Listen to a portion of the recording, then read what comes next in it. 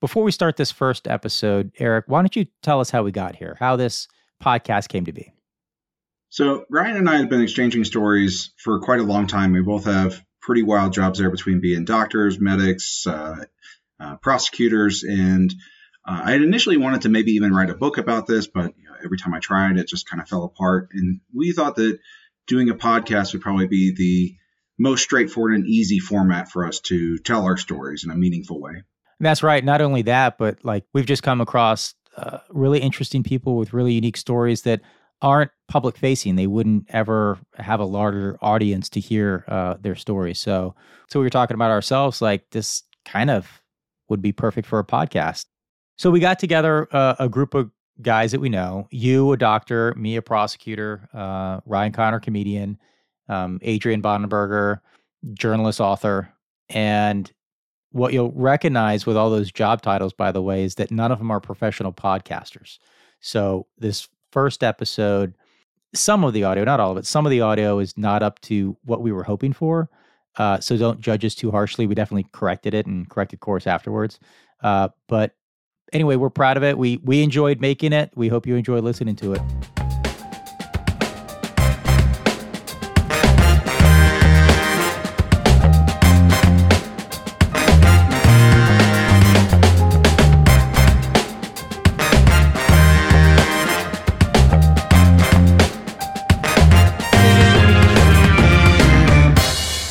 Hi, and welcome to the Baggage Podcast. What we'd like to do with this show is tell stories from the EMS and military and law world, share our experiences, and maybe explore some of the effects that it's had on mental health and our overall psyche. I'm Eric Shaw. I am a pediatrician in the Denver region. With me today is Ryan Connor, Ryan Frank, and Adrian Bonenberger. I'll let them introduce themselves now. I'm Ryan Connor, and I'm a comic and writer, and probably the least qualified to talk about anything we're going to be talking about. I'm Ryan Frank. I'm a prosecutor in Virginia and served some time in the Marine Corps. I have some stories, and I agree Ryan Connor has very little to contribute to this entire endeavor. Adrian Bonenberger. I am Ryan Frank's brother-in-law, journalist and a writer, and I was in the Army Infantry for about 7 years, did a couple combat tours to Afghanistan, and most recently went over to Ukraine to help train Ukrainian soldiers before their counteroffensive in 2023. What I'd like to do as far as the storyline of this is start from the very beginning of my medical career, which started when I was in college at Virginia Tech. I joined the Blacksburg Volunteer Rescue Squad, and to start off, I earned my EMT, which is a basic provider skill level there. And most of what we did there was very simple and basic, and nothing was too crazy. This was before the mass shooting at Virginia Tech, which luckily I was not involved with. But just some of the experiences, even starting there, kind of give you a feeling of what it was like to move through this world. And so much of it is starting with almost adrenaline and excitement, and you want to see trauma, and you want to see these crazy things, and you want to be the first one there to help out, which kind of sets the tone for how you process things as you go. One of the first experiences I had I'd always heard about this, but never knew how true it was the first time I did CPR on somebody. And it was when I was in the hospital. I was still actually doing my EMT training. And when you do the compressions, you break people's ribs. And you can't quite describe that feeling until you've actually experienced it. And the attending that I was working with saw the look on my face as I pushed down and heard everything break. And she just looked at me calmly and said, "Just keep going. This is what we're going to do." And it was just an eye-opening experience to feel that it's something that you can't kind of prepare somebody for that. So how old are you when this is going on? 19. I was 19. 19. The only other thing that I saw in Blacksburg that was kind of a little stressful was my first traumatic death that I saw. And it was on a back road in Blacksburg where a guy seemed to be racing his car and crossed over the double yellow and hit another car head on. He did not have a safety belt. His airbags did not deploy if he had them. And he was dead on impact. And when we got there, the lieutenant was kind of over by the car examining him. And I went over and I asked, are we going to work this guy? Are we going to do something? And he's like, look at him. He's dead. We're just not. And that never kind of occurred to me as an option. And I always thought that we would do everything and push as hard as we could. And he's like, no, this guy's been dead for 20 minutes. There's nothing we can do. We're going to help the other people. Because in the other car, the passenger, I believe, was not buckled in, and she went underneath the dashboard, and she'd broken her femur. And so we pulled her out, and we got her in the truck, and we're taking her, and the driver was with her. And we were trying to kind of talk everybody down. And the driver looked at us and goes, what happened to the other driver? And there was just this uncomfortable silence in the truck. And we said, well, we're taking care of him. Let's focus on your friend here. And no one kind of looked her in the eye after that. And it was just a very unsettling moment. From there, I graduated college. I was trying to get into medical school. I did not get it on the first try. And so I moved to Richmond, Virginia to start a master's degree there. And as I did that, I was in the process of completing my cardiac tech certification, which for all intents and purposes in the Richmond system was the same as a paramedic. So I was practicing now as a advanced life support provider, which is a huge increase in responsibility and kind of technical abilities. So you go from taking blood pressures and driving the truck to intubating, IVs, drugs. And not only that, you're also the lead attending on the call. So the fire department's looking at you, your partner's looking at you. Sometimes the police force was looking at you to make the calls. And so it was a huge jump. And I was only 21 at this point. So still very young, still very early in my career. And moving to Richmond was a huge culture shock, which Richmond's not a huge city, was by far the biggest city I'd ever lived in. And to kind of be living on my own for the first time, be starting a master's program, and practicing professionally now as a paramedic was a big jump. It's like what, 2001, somewhere around there, right? 2002. 2002. Yeah. So Richmond, for anybody that doesn't know, around that time, pretty decent violent crime rate too. So you're seeing not just pretty decent, very violent. We would train these special forces medics. They had a partnership with MCV, the medical school I ultimately went to, and with Richmond Ambulance Authority, who I worked for. And so we would sometimes have the medics or the special forces guys on the buses with us, and ultimately in the hospital system as well. As I started on with Richmond Ambulance, you have to go through a preception program where you train under a paramedic, and they basically clear you after you exhibit certain skills and show appropriate judgment. And so me and another paramedic named Eric were kind of the two junior partners as we started up. Even as I started, there was a kind of odd moment that I went through, and I don't know why I found it so upsetting, but it was just really awful to hear. We had to do a portion of the training where we were in the call center and hear things from that side and kind of see what the dispatchers were doing and how their process worked. And we got a call from a bystander down by the river of some people whose friend was drowning. And this was happening in real time over the phone. And you could hear the people in the background just absolutely losing their mind and trying to get this person out. And then the bystander was becoming more involved with it. And then our dispatcher kind of walking. You could hear. So how are you tied into the call? Like you can hear the call happening? Yes. So I'm sitting right next to the dispatcher, listening in to the whole thing. And so she's walking them through what to do and trying to get this bystander to kind of help more and make sure that the ambulance has directions to get exactly where they need to be. But it was very eerie and really upsetting to kind of hear this happening and to hear these people or friends, watching their friend or seeing their friend and listening to their friend drown. And that was kind of my introduction there. The next story was kind of my introduction to Richmond Ambulance Authority and realizing just how naive and how soft I was and not realizing what I was getting into. So on my second night there, it was my first time ever working overnight shifts. I'd done, calls and things like that, but this is the first time of like, hey, you're going to show up at work at 9:00 and you're going to go till 9:00 the next morning. And this is it. I was paired that night with the head of our training department and his best friend, who was the head mechanic there. And these guys were an interesting pair. The head of training was what we called kind of like a trauma squirrel. And these were people that just really liked their job a little too much. They really, really enjoyed the big traumas and the big action stuff, which again, there's an adrenaline junkie kind of vibe to a lot of EMS stuff. This guy had it in spades. And so the night this is a podcast for them, man. We should get them on this podcast. You don't want to talk to this guy. A trauma squirrel. Yeah. We have the psychopaths too. So our night started out, and it initially just like we were basically joking it up with some homeless guys, and like I, as a naive, not city dweller, got ripped off for buying like some glasses to try to like give this guy some gas. He wanted gas money for his car, but he's just ripping us off. And this guy and his partner are like chasing him around Richmond, like spotlighting him as he's like running through the grass. And it was just wait a minute. They were fake glasses. What do you mean? Yeah, just like drinking glasses. The whole thing was just bizarre. Oh, I was picturing like you bought some bifocals. I'm such a yokel, and I didn't understand the whole just rip off thing that happens in the city, and it was just very weird. So hold on. A guy was selling like pint glasses on the street. Yeah, basically.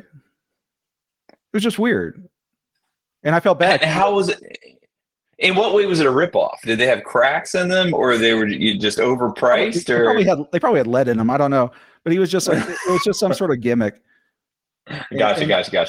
And my partners were like, "What are you doing? Don't talk to him. Don't engage. Why are you doing this?" And yeah, I wasn't ready for this.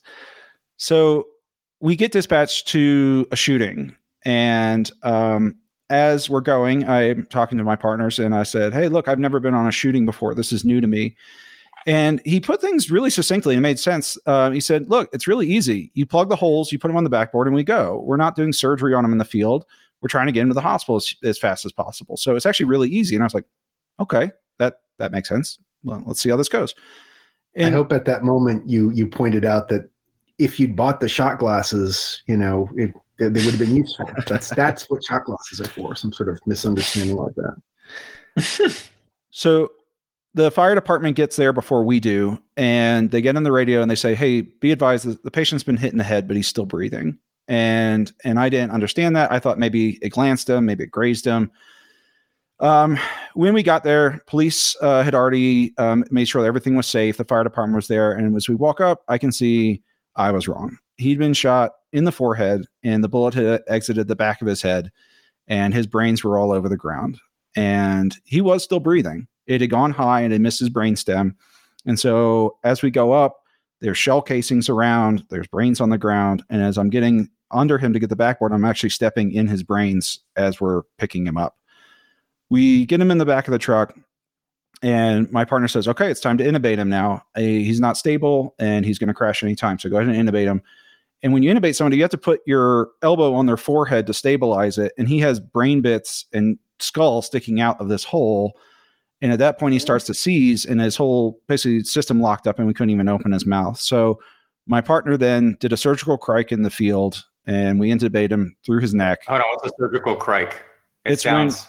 You make a small cut across the trachea, and you insert the intubation tube through that hole from the outside. You're skipping the mouth.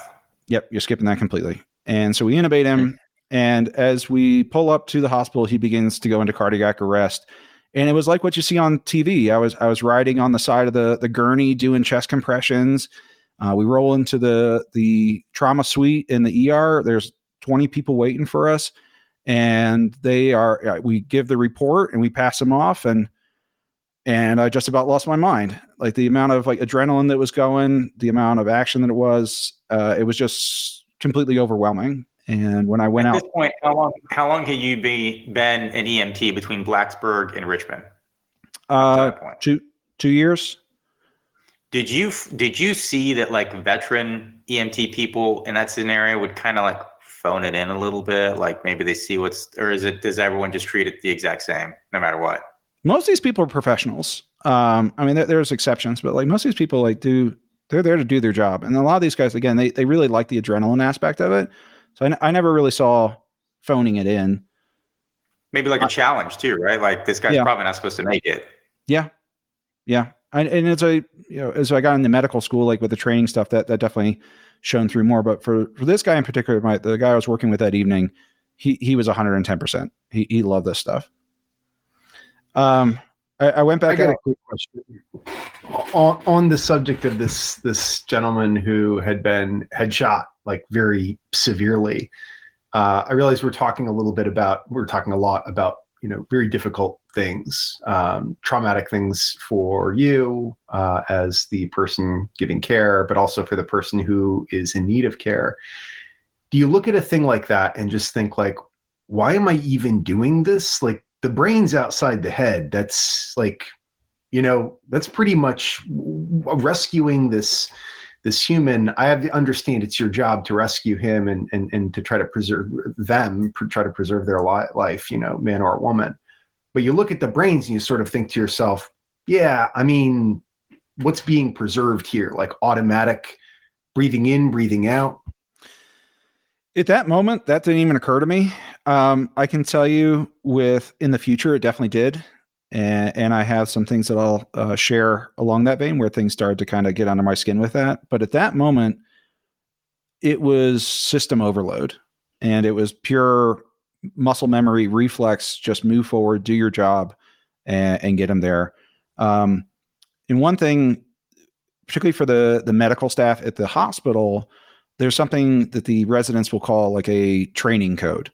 And this is where someone is beyond saving and they will work them 110%. And they will do every possible procedure and thing that they can on this person, not because they think that they can save them, because they need to know how to do these things for the ones that they can. And so that's basically what happened with this gentleman. And when I walked back in, I could see them doing the full deal where they'd done a thoracotomy, where they'd opened him up. They were doing manual massage of his heart. Like it was, they worked him hard until he expired. And when I was done, I went back out to the ambulance and the other partner was back there. And there's a scene from Bringing Out the Dead, the Martin Scorsese movie with Nicolas Cage, where he's a paramedic. And his partner is just mopping out a absolutely destroyed ambulance, just blood everywhere. And that's what it was. There was a river of blood running down the back of that ambulance. And we cleaned up and we moved on. And what happened later that night is what kind of stopped me from quitting. Because at that moment in time, I was like, I don't know what I've done. This was not what I signed up for. I don't really want to be here right now. I'm taking my ball and I'm going home. That morning, our last call was to a drug overdose. And it was a young kid. He was probably about 15, 16 years old. He was unresponsive. He wasn't breathing well. And we got a line on him and we gave him some Narcan, which I'm sure you guys are familiar with now. That's been in the news a lot recently. And he improved a little bit, but his respiratory status was still very poor. And with someone who's still kind of, you're only supposed to intubate someone who's completely unresponsive. And this guy was not completely unresponsive. So we did something that I'm pretty sure it's not even done anymore. It's called a nasal intubation. And where you basically take the intubation tube, and you put it through their nose. And as you drop it down at the back of your throat, you listen at the end of it. And you're listening for them to breathe in. Because what happens when you breathe in is your epiglottis moves out of the way, your airway opens up. And at that moment, you stick the tube down further and you get it into their airway. We did it. We got him stabilized as far as his respiratory status goes. And we transported him to the hospital. To know, and I followed up on him later, to know that kid survived and did fine because of our interventions was amazing. And I went home that night. That followed the gunshot wound? Yeah. That same night, how far apart? Just a couple hours. And you said you followed up. How often were you able to, you go to a car accident and someone's like borderline, how often would you find out the result? I would say pretty frequently. We would talk with the ER staff and kind of get scuttlebutt there. Did you have like serious trouble sleeping for a while?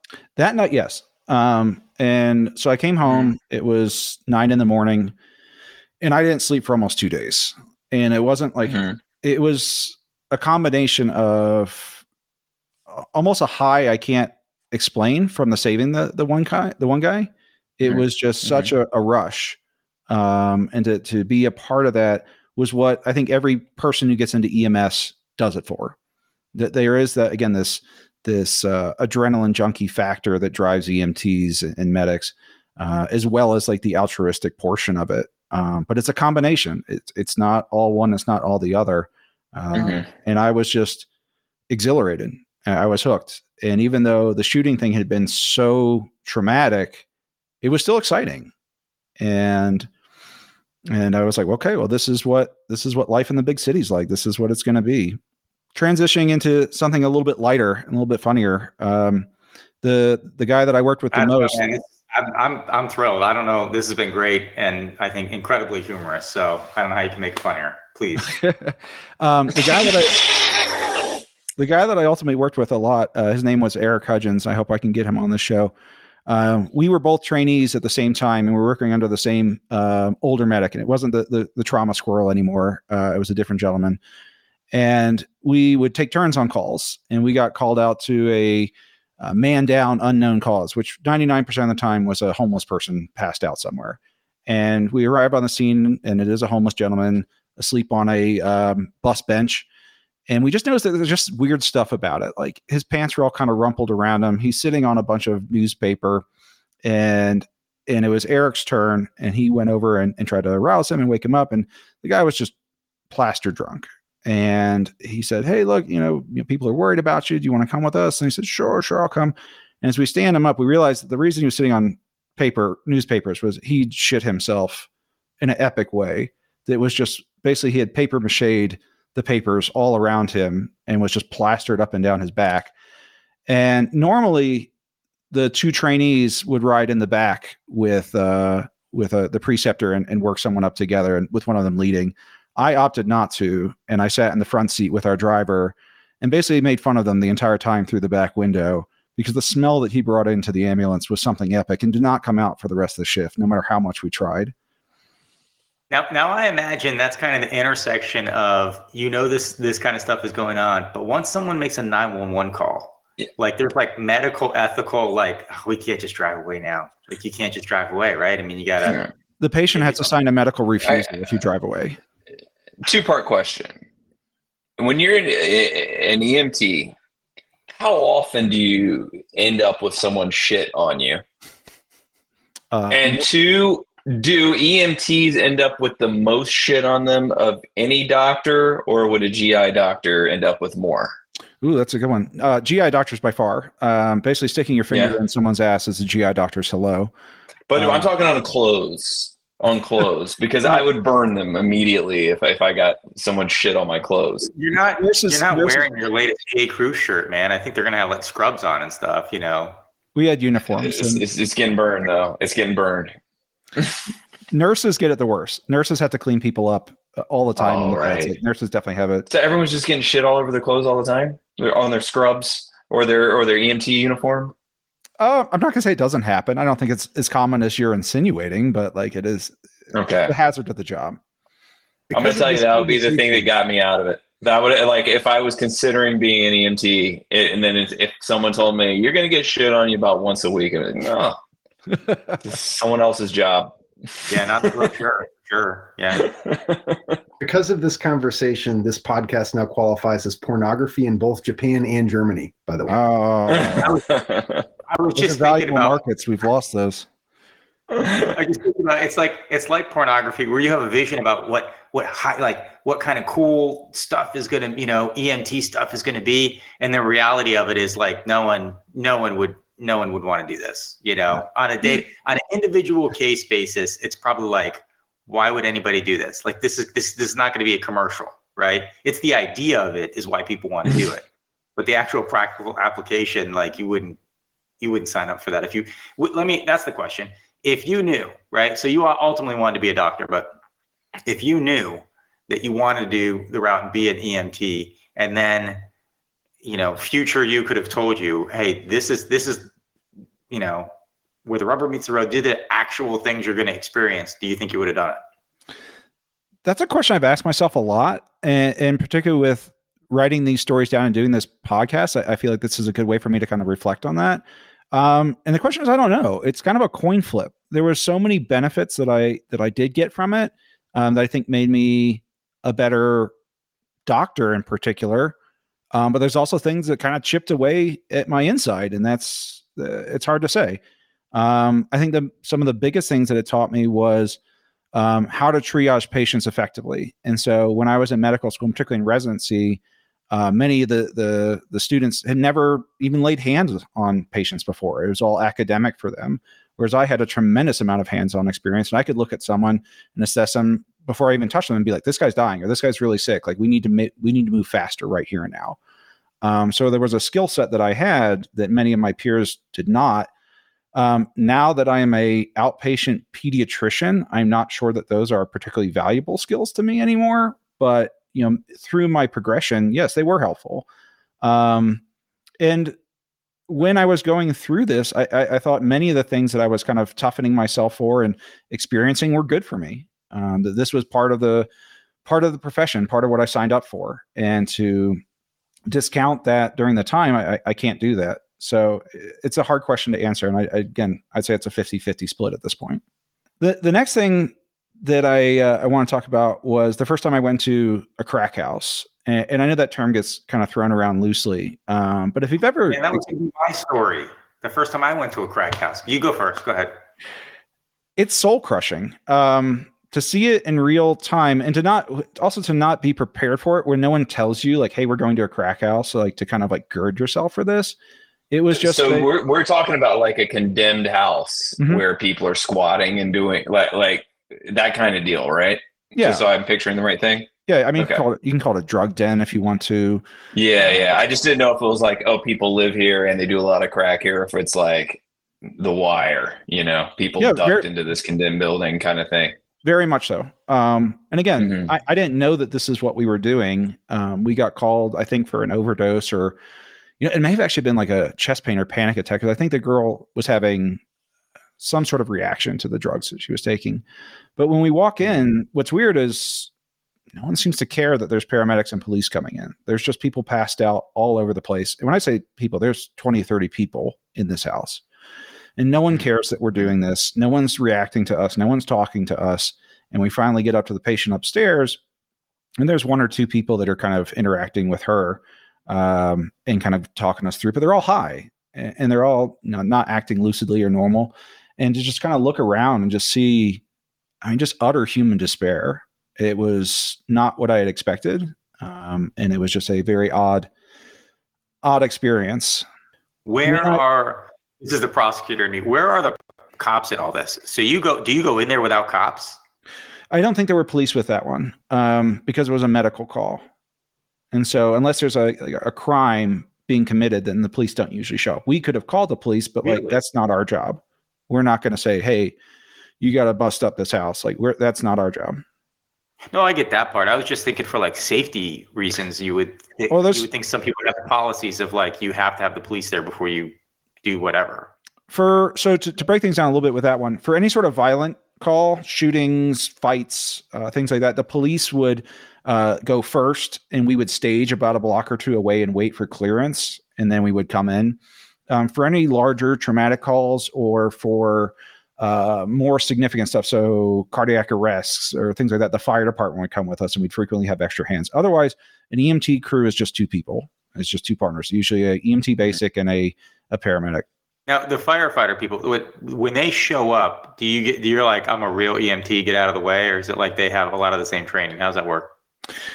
They were all, I think, EMT basics in Richmond. Richmond had a split system of, they had the contract with Richmond Ambulance Authority, but then they had a professional Richmond firefighting department.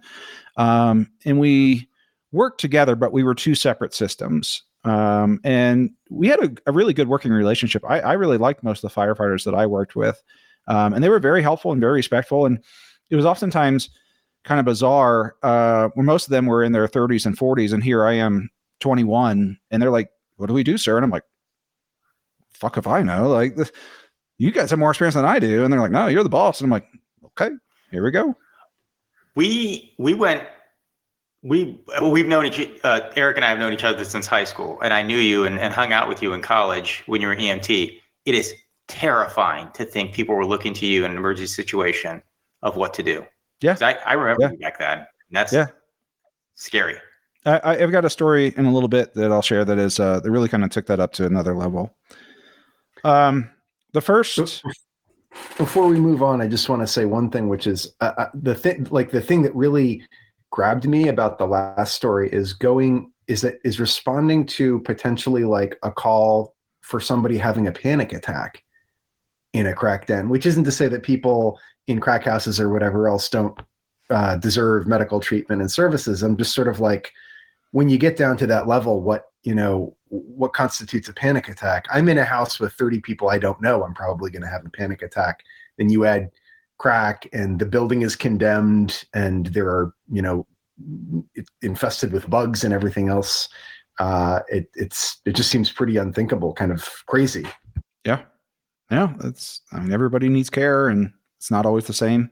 So a couple months in, I graduated my preception and I was cleared and put on the streets. And at that point, I did not have any oversight from a more senior paramedic. It was me and a EMT basic kind of cruising the streets and doing our thing. And I was a full professional paramedic at that point.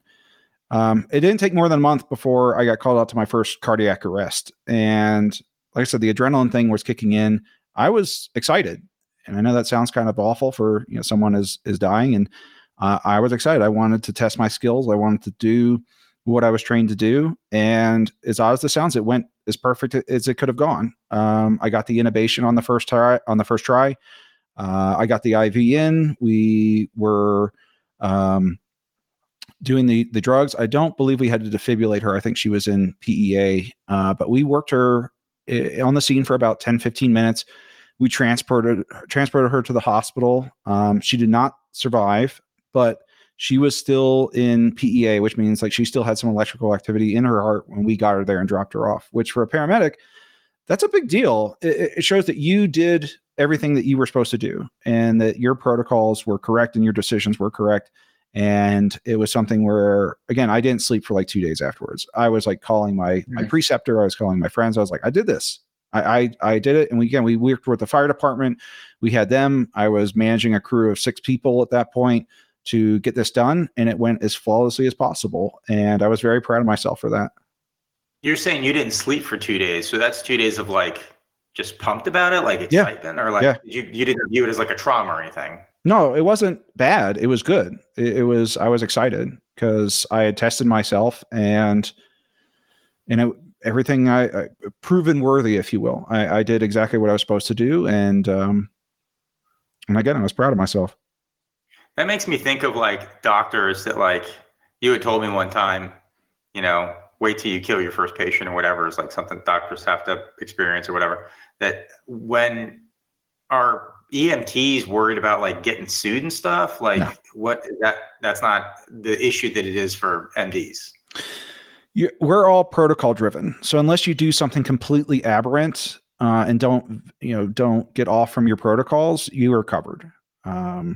So it's, again, the biggest things that EMTs will run into is car accidents. So the driver who's driving too fast or not stopping like they're supposed to at lights and they hit somebody, that's where paramedics get into trouble.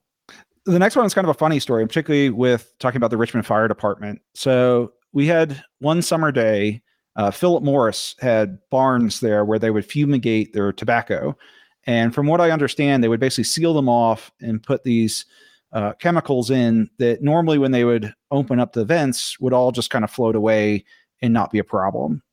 Something went wrong that day where it was either the barometric pressure was off or they put too much of the chemical in there. But when they opened the doors, instead of floating away, it floated out in a giant cloud of toxic gas across South Richmond and was floating through some of the neighborhoods. And we got dispatched to it. And being the smart and cautious person that I am, we staged a block away from it and watched this cloud move through the neighborhood. And we were talking with our dispatchers and we were like, what are we supposed to do? Are we supposed to help? Describe the cloud. What does a cloud of toxic chemicals floating through Richmond look like? There's a big white puffy cloud on the ground. Looked like fog, looked like a fog bank, but except that it was insecticide and it was just floating along the ground and it was about 20 feet high. The news? That feels like newsworthy. It should have been. I don't believe it was, but that's crazy. I'm sure Philip Morris probably squashed that one. That's so we watch this and we're like, well, what is our job here? Are we supposed to help people to get exposed, or are we supposed to, like, I don't know. And as we watch, a Richmond Fire Department truck goes plowing right into the cloud. And we're like, oh, that's not good. I'm not sure what we're supposed to do with that now. So they did not stage. They did not listen to their radio dispatchers and drove right into the cloud of toxic chemicals. And so that they became our patients. They drove out and they met us a couple blocks away. And we were like, what were you thinking? And they're like, I don't know. We just went. This is where we dispatched to when we went. This is before Google Maps or anything like that. We're using map books and atlases, and there's no, you see on the police cars and stuff. Now they have the whole big screen. We didn't have that. We had a map book and a pager. And so these guys went right into the cloud, and we took care of them. They weren't super sick. They were coughing a little bit, and we drove them to the hospital. And as we come back for another call later in the day, we see the firefighters sitting there, and they're like, oh, there he is. Doc wants to see you. And I'm like, why does the doc want to see me? And they're like, well, we're all being admitted to the hospital for observation. They want to see you too. And they think you should come too, because you were exposed to us. And I was like, no, fuck yourself. Like, I'm not spending the night in the hospital because you guys were idiots. And I got to the hospital as quickly as I could before the attendant could find me, because I was not willing to spend the night for a secondary exposure because they were stupid. Could they have kept you there? I mean, what's the law? Like, will your employer made you stay or something like that? Potentially, but it didn't come to that. No one ever followed up, and I was fine. So the next one hit kind of close to home.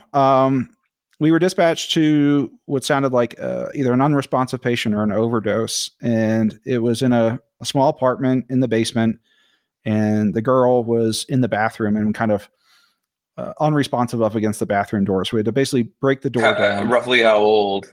She was 19. And this is where it kind of got a little tough. She had drank a bottle and a half of antifreeze. And we don't know how long she'd been down. She was still breathing, but she was obtunded and not responsive. And so we couldn't work her. There was nothing for us to really to do other than to start an IV on her and just kind of support her respirations. And as we got to the hospital, I talked with the attending, and he's like, we don't know how long this has been. Even if we take her to the ICU and try to start therapy, it's unlikely that she'll survive. Basically, she's destroyed her kidneys. Everything else will follow. And to see someone roughly my age kill themselves in such a manner and so alone in a bathroom of a basement apartment was rough. That was a really tough one. It's pretty quick that things are getting to your kidneys, right? Like how small is the window where you can try to get someone to puke up some sort of toxic chemical like that?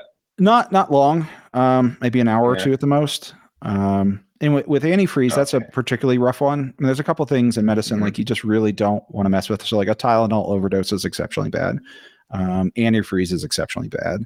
Drano is exceptionally bad. There's just certain ones where like you're not going to walk away okay if you did that. And particularly, is it thought that this person was trying to kill herself, or was she just like had a lot of addictions and was like, well, this fucked me up?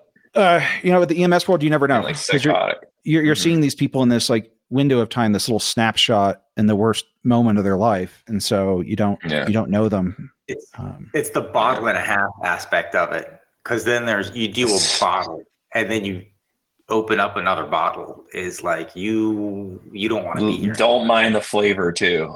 Yeah, that's wild. I've never heard of that. That's a wild way to go. Yeah, you would think that it would touch your tongue and you would go, okay, I'm using something else. No, she wanted to make that happen. Jeez, man. Oh. The next one was kind of funny, and it was just going back into like your police world and just the response time of like the kind of over top responses that we can have. So we get dispatched to a shooting, and the call was a teenager's been shot in the neck. And so we're expecting like the worst of the worst.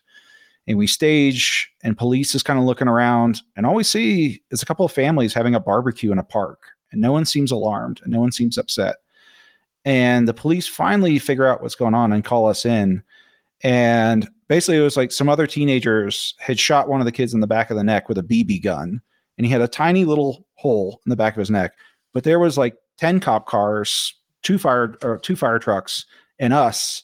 And this kid, he's like, "Hey man, they shot me in the back of the neck. Like, what are you gonna do about it?" I'm like, "Nothing." Jesus Christ! Like, how much resources did like this cause because someone didn't understand, the phone call or didn't explain things on the phone call? How old was the kid? Like 14, 15. I thought you were going to say, instead of it being a BB, I thought it was that he got shot in the neck, but it was like the dick neck, which is like not the head, but the neck of the dick.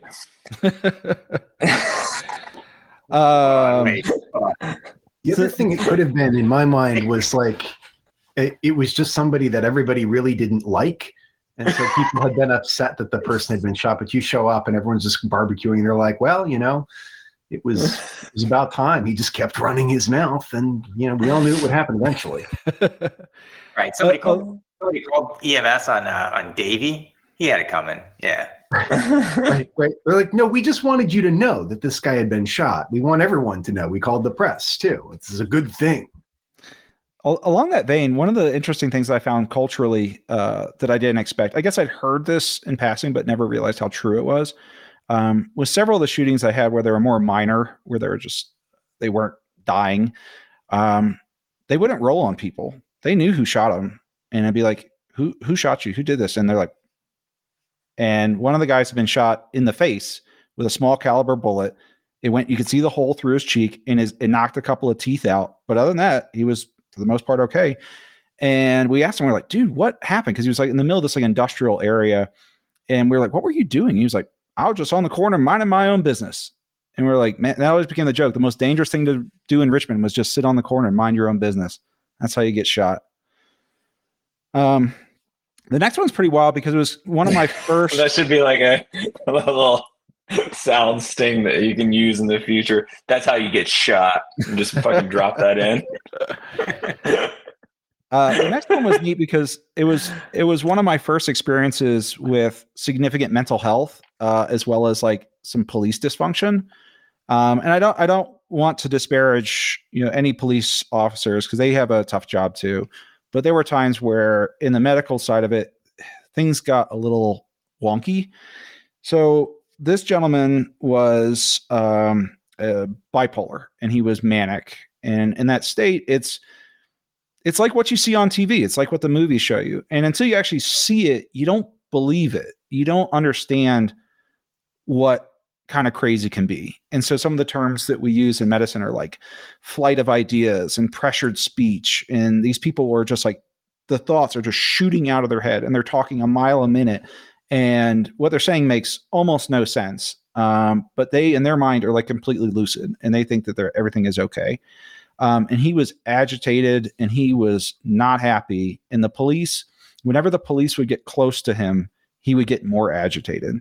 And we were in his house, and I don't exactly know what set it off or why we even I'm not sure who called, if it was him that called or his roommate or something, but someone had called that he was having trouble. And so I took him back to the kitchen, and him and I sat down and we talked for about 10, 15 minutes. And I was like, hey, look, I'm not here to hurt you.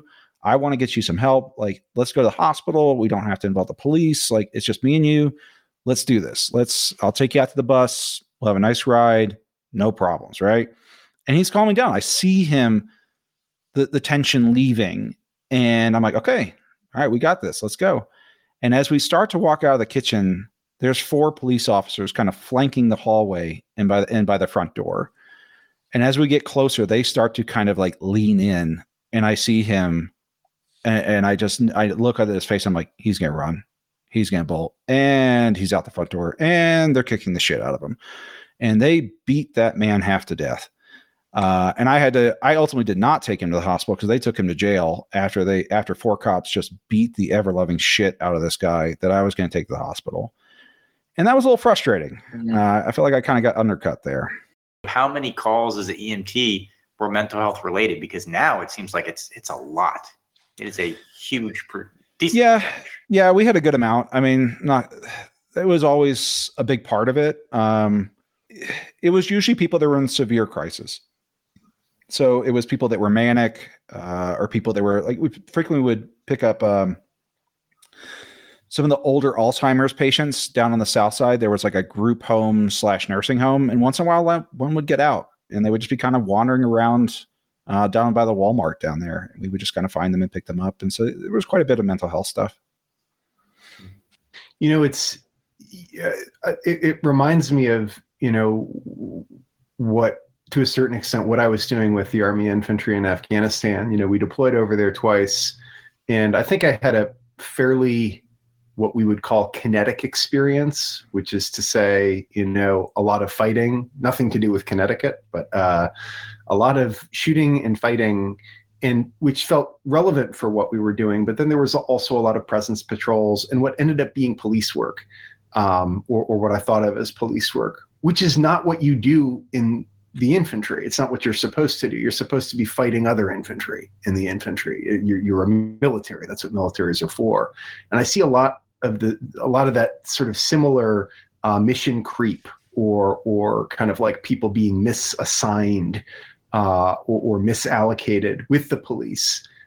Like, you call the cops over to somebody's house, they're going to be looking for a crime, in a sense. Like, even if they're like, you know, not looking for a crime, that's really what they're there for. Yeah, it does seem like we need to do a better job as a society of like, not so much like, I don't know, like taking the police out of positions where they probably don't need to be there. So we can, you know, so we can offer healthcare for people who are in healthcare crises, and law enforcement or backup for people, you know, who are breaking the law, which it sounds like this wasn't really a case of lawbreakers. So my next story is kind of gross, but also funny at the same time. We got called for a foot injury, and we go up to this gentleman's apartment, and he's got this big kind of cast on his leg. And as we're getting his history, it turns out that he was a diabetic, and he had foot surgery several weeks ago that he was supposed to follow up on and just didn't. And as we continue to get this history, we also notice that there's a very strong and very odd smell in the apartment. And it was something kind of like bread, but kind of like meat at the same time. And as I fully grasp the problem that I have in front of me, and I realize that this gentleman's foot is rotting underneath of this cast, I made the stupid decision to take off the cast to see what we were dealing with, which I should have left to the hospital staff, because I was not going to offer this gentleman anything. And as I opened up the cast, his foot basically fell apart, and it was all melting underneath the cast. And that's what the smell was a combination of molding tissue and basically yeast. And it was a unique scent that I have only smelled a couple other times. But another one that was also slightly humorous and gross. We went to a call for, sometimes we would go to a scene to confirm the death of somebody. You know, someone had been down for a while, and the police found them or somebody found them, and we just had to basically come and say, yep, they're dead, and we're not working them, we're not doing anything.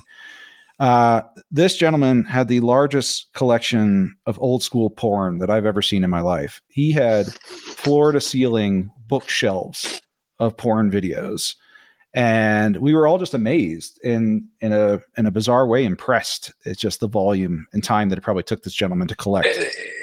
That's someone who just says, I'll never date a woman for the rest of my life, right? I think so. And this is pre-internet being a big thing where, like, you know, you'd have someone that if you die is going to delete your search history. This guy didn't have that set up. Someone was supposed to come over and bag all that up and throw it out before he died, and they did not. It was thousands. What did his parents think of it?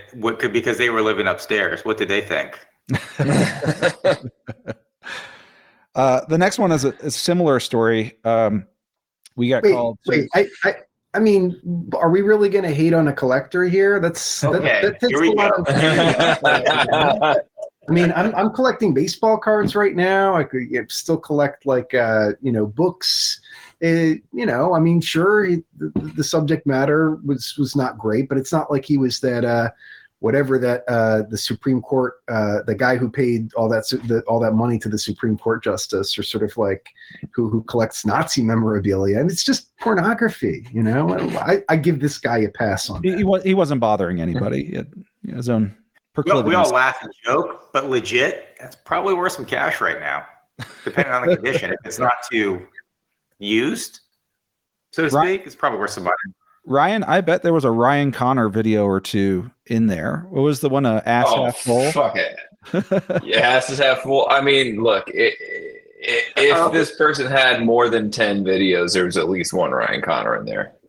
Now, I love the fact that anybody that listens to this podcast, they don't know who you are and don't know your podcast or any of your material. Don't give them context. Let's just leave it out there as if Eric just said you do porn.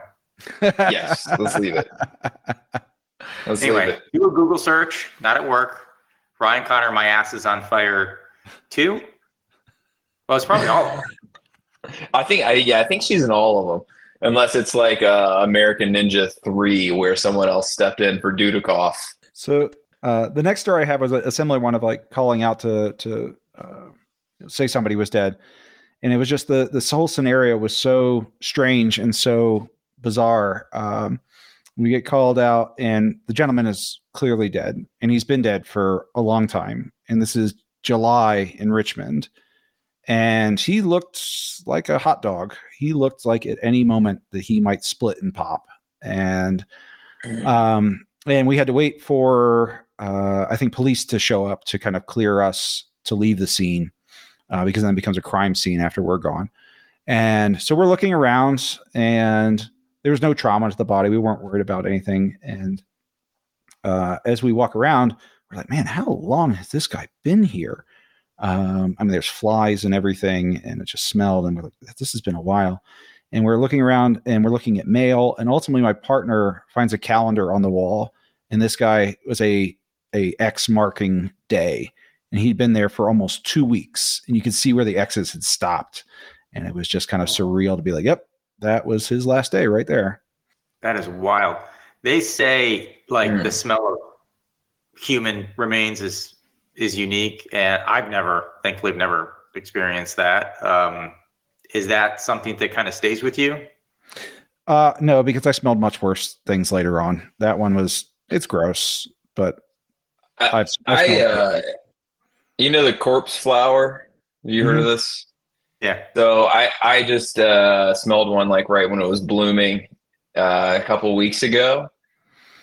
To me, it was the most putrid odor I have ever smelled. And Rachel, my girlfriend, was like, "It's not that bad."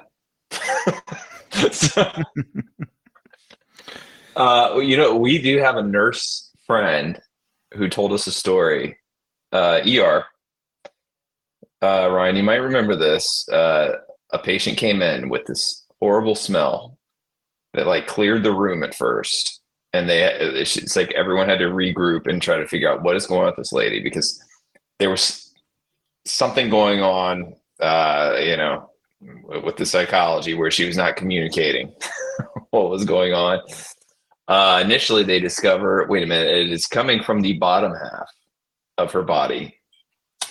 And they do an examination, and she had shoved a Cornish hen into her vagina, and they're not supposed to do that, and it had fully rotted. So that's the disgusting, stinky part, and then the doctor part is obviously what had to happen after that, which is remove everything. I was going to guess murder. So remove everything is actually slightly. Right. She murdered everyone in town. Wait, or the doctor murdered her. Yeah. I've got 2 more stories, and one we kind of alluded to this as far as like, did I always feel like I was doing the right thing, and is this was this the right choice? I had been now a professional paramedic for probably about a year and a half, which at that point you're kind of veteran. Like you've got your shit together, you know what you're doing, you got some street cred. The next one was a call to a pediatric nursing center, and it was for a cardiac arrest. And I never had worked with child before. And this was before I decided that I wanted to do pediatrics. And I never had done really anything significant with children, much less a cardiac arrest. And so we get there, and she is arresting. She's not breathing. I believe we intubated her. I was not able to get a line on her, and we ended up doing an intraosseous line, which is where you put it into the bone. And we had a new device that would actually put it into their sternum, which was kind of a grisly maneuver to do. But we got the line, we got the medications in, and we brought her back. And what I found out as we did this, and as I got more information from the providers there, was that she had a progressive neurologic disorder, which was basically her brain was destroying itself over the course of time. And her family, they were immigrants from China, I believe, and what I was told was do not resuscitate does not translate well. And so they did not want to withdraw care from her. And I brought her back from a situation that she probably should not have come back from. And that really, really bothered me, and still does. Mm-hmm. And when we got to the hospital and the ER attending kind of took over, things seemed to be going good. And as we were finishing up, the neurologist who'd been caring for her overall came down and completely lost his shit and was yelling at the staff. He did not know that I was the one that had done that. So he was not yelling at me, but he's like, who did this? Like she should have gone. Like, why are we doing this? And that really hit me hard, where I felt that I had not done the right thing. I don't know if I understand that. Why? So there was an understanding that if it's a certain kid, you shouldn't try certain things. Like, how would you have known that? I wouldn't. But she was dying, in more of the global sense of it, like long term and then obviously acutely. And to do what we did just prolonged her suffering, and that I think is what bothers me the most. I apologize if you already said the age. How old was she? 9, 10. Do you know what the outcome was after that? No, I didn't want to look into that one. And that's one, again, where she had a fatal disease, and it was only going to end in one way. Question for you. This calls back to something you said in the beginning about chest compressions and how they, it's devastating. I read something recently about how a lot of people recommend not administering them to people over a certain age. I can't remember if it's like 70 or something like that, because they say maybe it's 80, but with certain complications, because their quality of life is going to be so low just because they aren't going to heal properly. Do you know anything about that? Is that just something that a small group of doctors are suggesting? You're probably correct. The American Heart Association, or whoever does the CPR training, actually changed their recommendations. It used to be ABC, mm-hmm. So like airway, breathing, cardiac, or compressions. Now it's CAB. They actually want you doing compressions earlier, and they don't want people actually doing airway stuff, because most people don't know what they're doing, or you're delivering half oxygenated air and then not delivering it appropriately.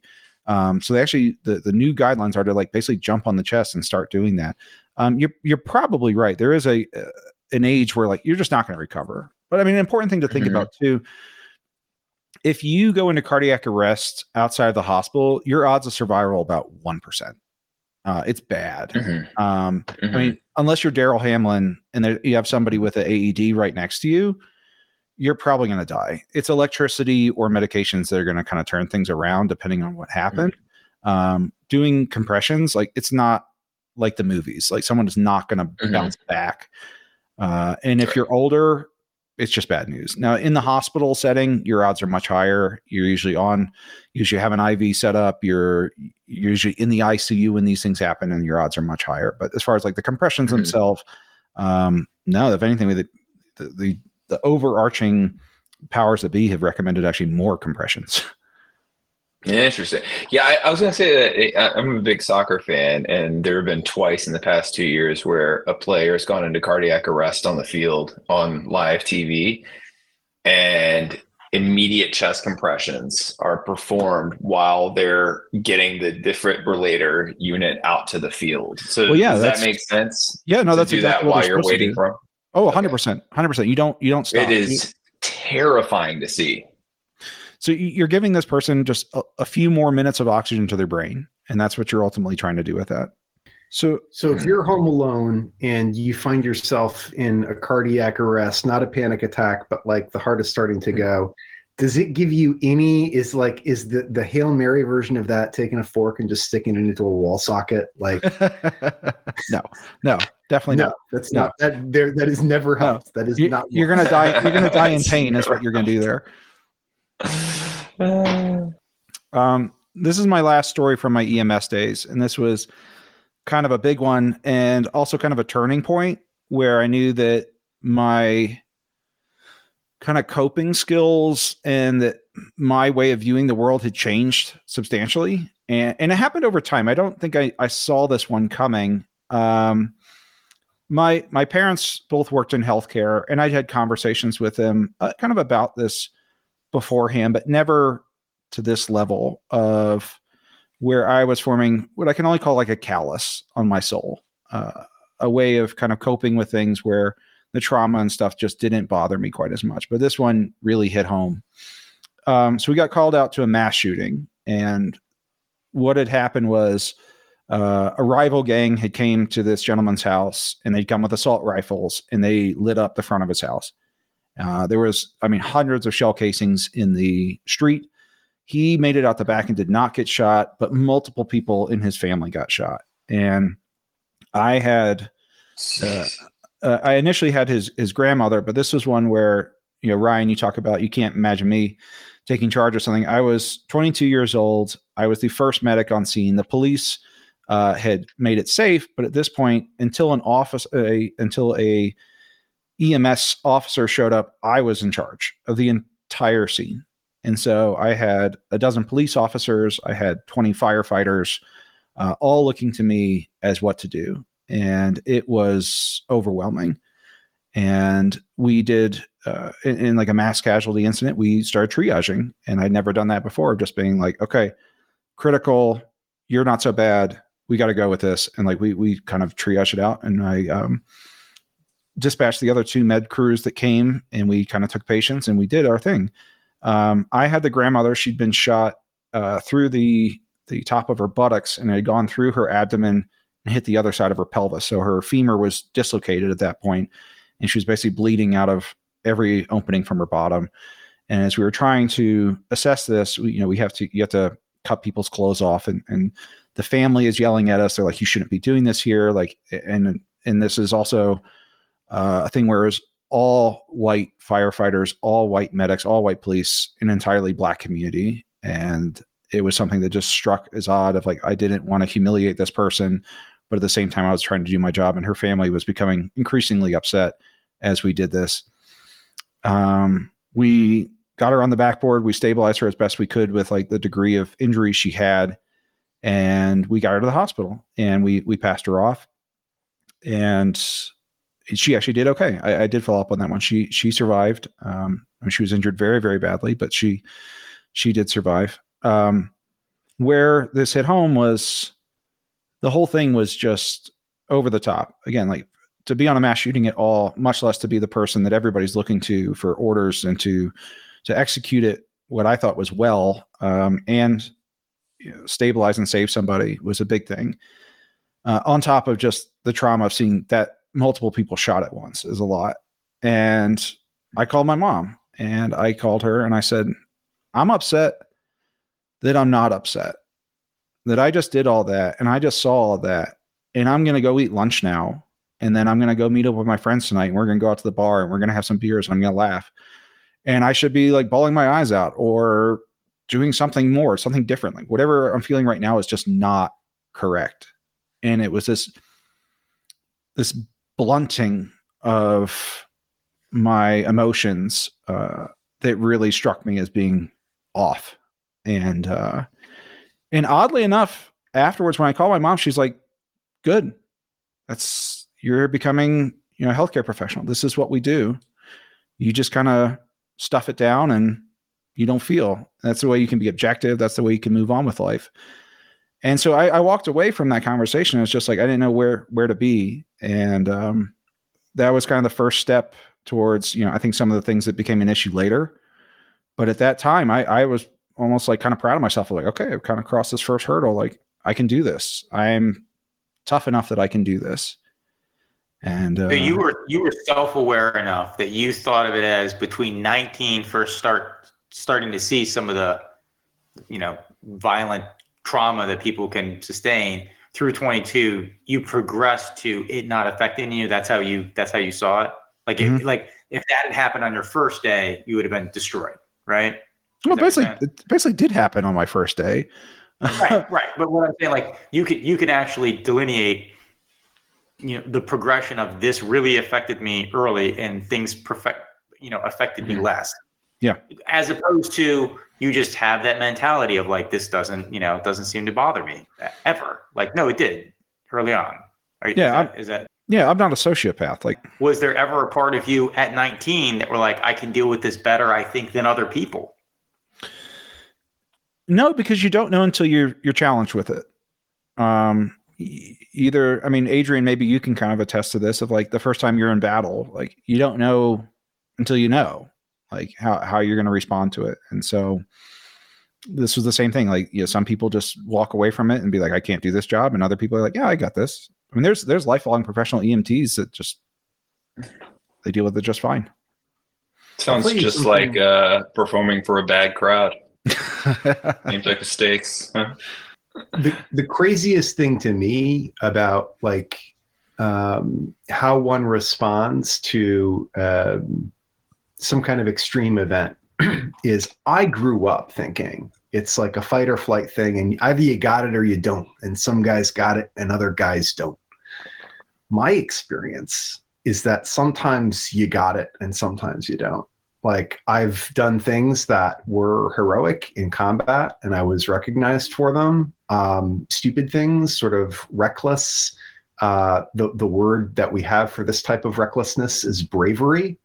And I've also done things, I've made choices, or my body has made choices for me that were cowardly. I've been heroic in combat and I've been like cowardly in combat. Very fortunately, my personal cowardice was even when I was a commander was not something that affected any of my soldiers, thank God, or I never would have forgiven myself. But I do think it's like, I don't know, and I'd love to hear more about this, because I think, some days you do everything you want to do and you strive for that even keeled professionalism, but then other days you don't. I just don't. In my experience, personally, I don't know, I've talked with some people about this. Some people agree with me. Other people, most people haven't been in this type of situation that we're talking about, either in the military or in healthcare. But yeah, you want it to be binary, because if you've got it, then that means you do it. And if you don't have it, then you shouldn't do it. Right? Like if you go into combat and the guns start shooting and now you're crying and you're a wreck, you're like, okay, we're going to put you on the radio, stay away from the guns. We don't want you on the guns.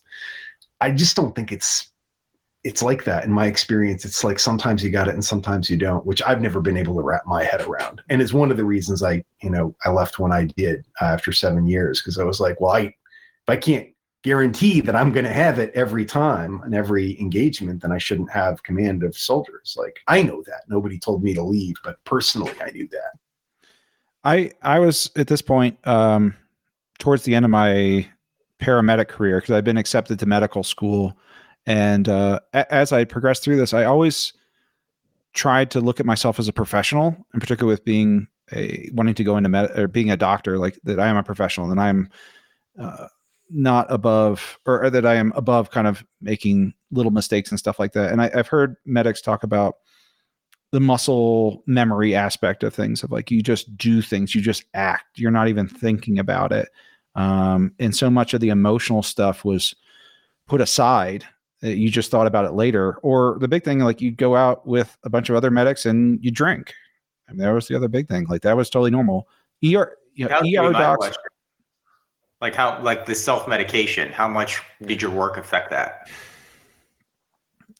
It's hard to say. Before I got into medical school, I was overwhelmed with stress, like between trying to get a master's and trying to get into medical school. And before you get into medical school, nothing is guaranteed. You don't know that you're going to get in, and you could keep trying and you could keep investing money and time and effort. And so, like, I was a emotional train wreck at this point in my life. And so as far as like self-medicating, that was actually just par for the course. And that was just everything. Everybody did this. And so like everyone, all the paramedics I knew, all the people in my graduate school, it was like going out every weekend whenever you could. The medic that I worked with early on, Eric, he and I, when particularly in training, would go out until the bars closed and then come into work at 6 a.m. and still be, not even drunk or not even hungover, like still drunk. And our preceptor's like, "What's wrong with you two? Like, smells like a bar back here." And that was just kind of like, it wasn't even, we were so young and so stupid. It wasn't even a coping mechanism. That's just what you did. Right. Given your age at the time, would you even have viewed it like that? No. Like, would have been something going on anyway. No, it was just par for the course. It was just what, and even now, like when I look back and I talk with my friends in the, in the ER community and stuff like that, these guys party hard. Like this is just how they kind of, adjust to life. So I was two years as a volunteer EMT and then 2 years professionally as a medic. It has an outsized effect based off the time that I put into that. Right. It's kind of like the military, I was only, from when I started my contract 8 years, but, I definitely talk about that and think about that. And that formed like who I am, so you have chunks of time. I imagine those 4 years were pretty impactful for you on how you view yourself and the rest of your life, Yeah, very much so. Well, I've known you for far longer than I didn't know you. I've known you since we were teenagers, and I did not know a lot of those stories. So thank you very much for sharing that with us. And, obviously, I think you having a support structure has helped you kind of deal with a lot of that. Just thanks, man. Thanks for sharing all that. Yeah. Thank you guys for listening and being there.